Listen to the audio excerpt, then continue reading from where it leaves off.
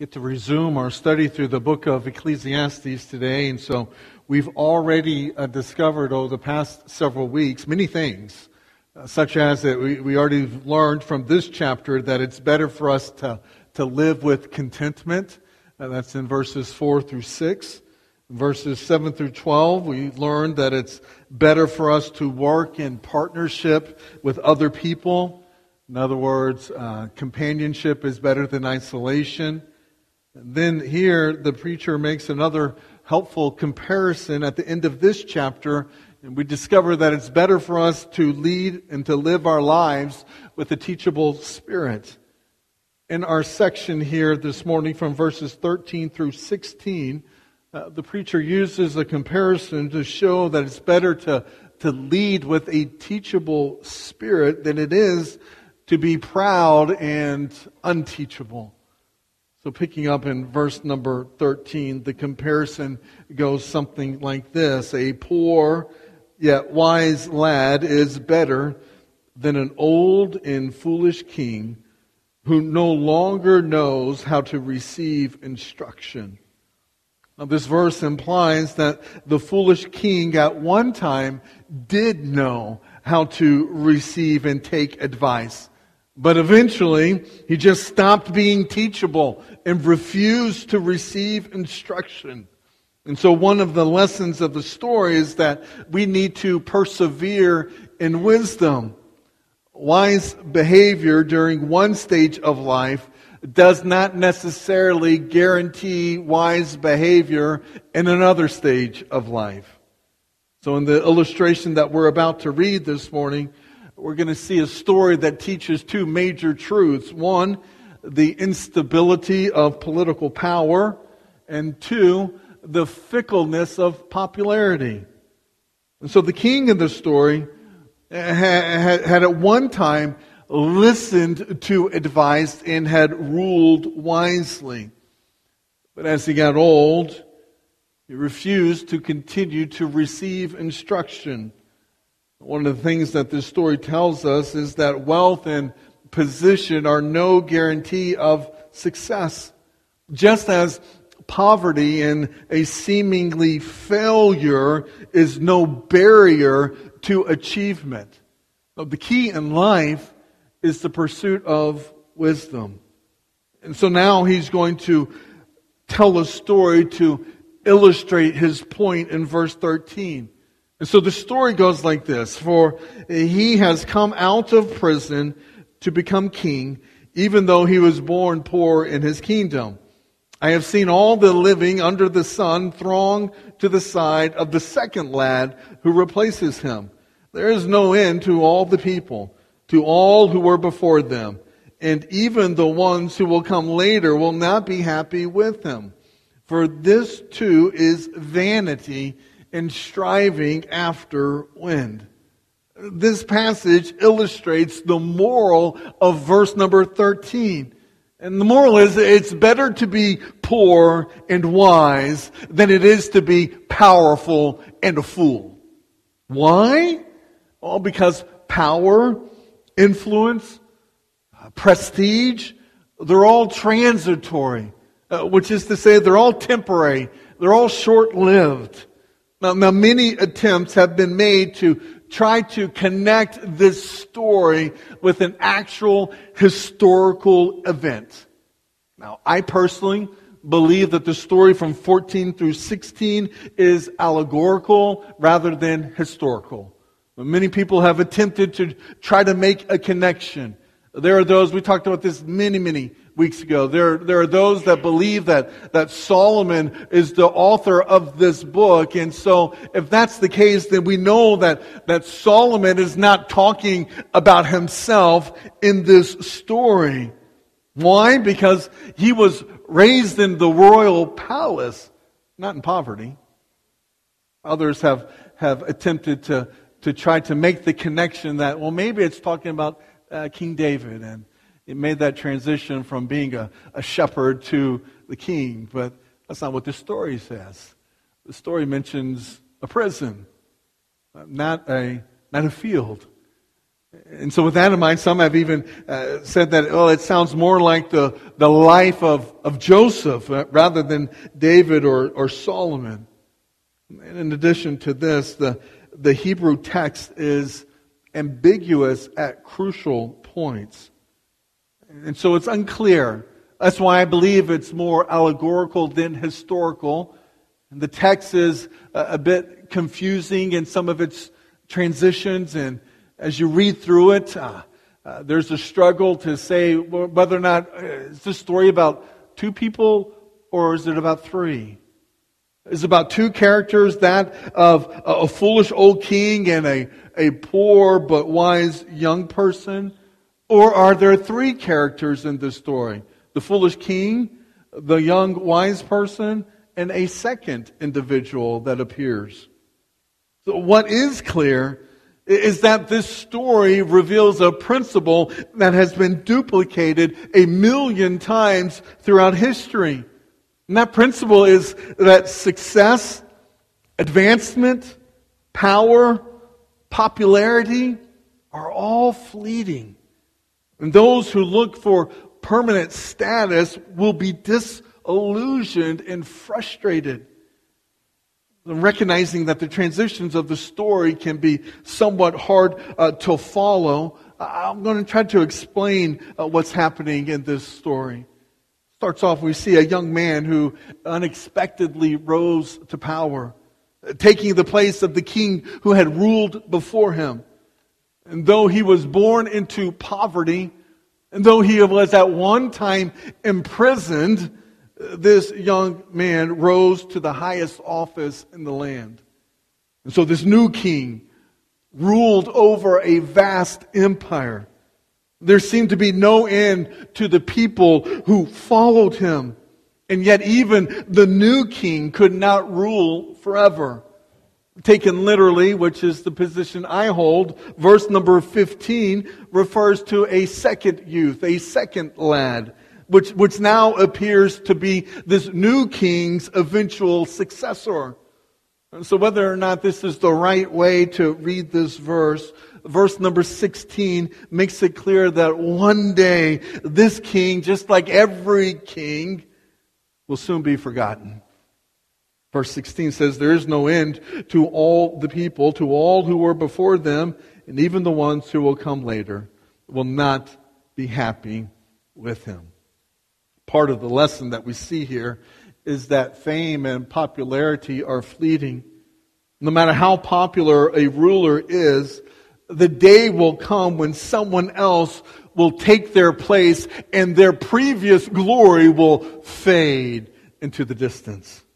In the end, everyone turns out to be expendable. Everyone is replaceable. The old king may be past his prime, but the young upstart will not rule and reign forever. Reminding us not to put too much stock into earthly positions, either our own or someone else's. There's more to it. I have heard the narrative play out my whole life. And I know it's going to play out again here in the next year or so. And that narrative goes something like this. This election cycle is the most important election in the history of our nation. Have you heard that before? The thinking goes something like this. The hope of our nation rests in the electing of the right politicians who will establish and enact the right policies and laws. But as history has revealed, that narrative has been proven to be untrue time and time again. Think about it. Ancient Israel had the right laws. They were ruled and governed by God's perfect law. How did that work out? Building a nation on God's law is not going to change America. Because laws don't change the human heart. Only Jesus can do that. Only the gospel can change lives and change the course of this nation. Only Jesus can give us meaning and fulfillment in this life. Everything else is empty, of no value, of no worth. It's meaningless. And so there's another lesson that's to be learned here. Of all the contrasts between these two kings, whether it's youth versus age, poverty versus wealth, or it's wisdom versus foolishness, the most important is their attitude towards advice. The old king no longer knew how to take advice. In the earlier days, he had listened to his advisors and was willing to receive instruction, but now he relied completely upon himself. And so the story stands as a warning to old believers and an encouragement to newer ones. We usually think age and gray hairs are what reveals wisdom. And often it does. Or even the lack of hair. Perhaps it might. But whether someone is young or old, the wisest believers are the ones that will cling to the Word of God. The wisest believers are the ones that will seek to allow God's Word to shape and direct their lives for as long as they live. It was when describing his conversion to faith in Christ, it was John Calvin who said that God subdued his mind and brought it into a teachable frame. And that's good. As believers in Christ, may we truly be and truly remain a teachable follower of Jesus Christ. May God grant each and every one of us a teachable heart, a teachable mind, so that we will be ready and prepared to serve God and to serve one another as we seek to glorify Him in the making of disciples of Jesus Christ. And so although the identities of these characters in this story may be unknown, right, there are truths from the text that can be known. Truths like, it is better to be poor but wise rather than rich and a fool. It's better to listen and adhere to the Word of God than it is to ignore and neglect His Word in our lives. We learn that people are fickle. Power is fleeting. Popularity is fading. The king who's adored today will be condemned tomorrow. Today's hero is likely to become tomorrow's villain. And when you think it was only a matter of days when the people went from shouting Hosanna to crucify him. We learned that no one can please everyone at all times. It's impossible. Heavy is the head that wears the crown, is the saying.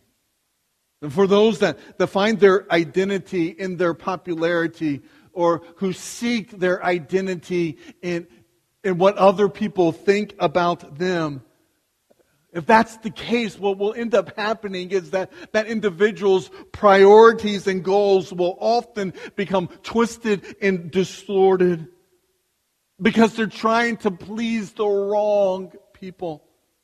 As believers in Christ, we should not find our identity in what other people think about us. Our identity is not rooted in our recognition or our popularity. No, our identity is rooted in our value to God and who we are in Christ Jesus. And in spite of our sins and in spite of our repetitive failures, God loves us. And He values us. We matter to Him. He gave His only Son to die for us. And this is what truly matters. This is what makes us special. In Christ, we are sons and daughters of the Most High God. There's no greater position to be. There's no greater identity for one to hold. You're either a son or a daughter of the Most High God based upon faith in Jesus. That's all that matters. Those that seek their value in position or in status will never be satisfied. They're striving for something that cannot be attained. They're chasing after something that can never be caught. And so once again, returns to the refrain. The preacher gives us the same conclusion. He says it's all vanity, striving after wind. No matter where he went, no matter what aspect of life he studied, the preacher has learned and is sharing with us an important lesson from the Lord. Going back to chapter 3 verses 1 through 8, when he looked up, he saw that God was in control of life and He balanced its varied experiences. It's all controlled by the sovereignty of God. When he looked within, in chapter 3, verses 9 through 14, when he looked within, he saw that man was made for eternity and that God will make all things beautiful in their time. When he looked ahead from chapter 3, verse 15 to chapter 4, verse number 3, when he looked ahead, he saw the last enemy of death. Death is the inevitable end to all of our lives. Then as he looked around here from verse 4 all the way through verse 16, when he looked around, he understood that life is complex. It could be difficult, not so easy to explain. But one thing is sure. No matter where we look, we will see trials and problems and people who could really use encouragement. That's why we're reminded that better to be together than to live in isolation. And those that seek their value in position and status, you just won't be happy. You'll never find it. It'll never be attainable.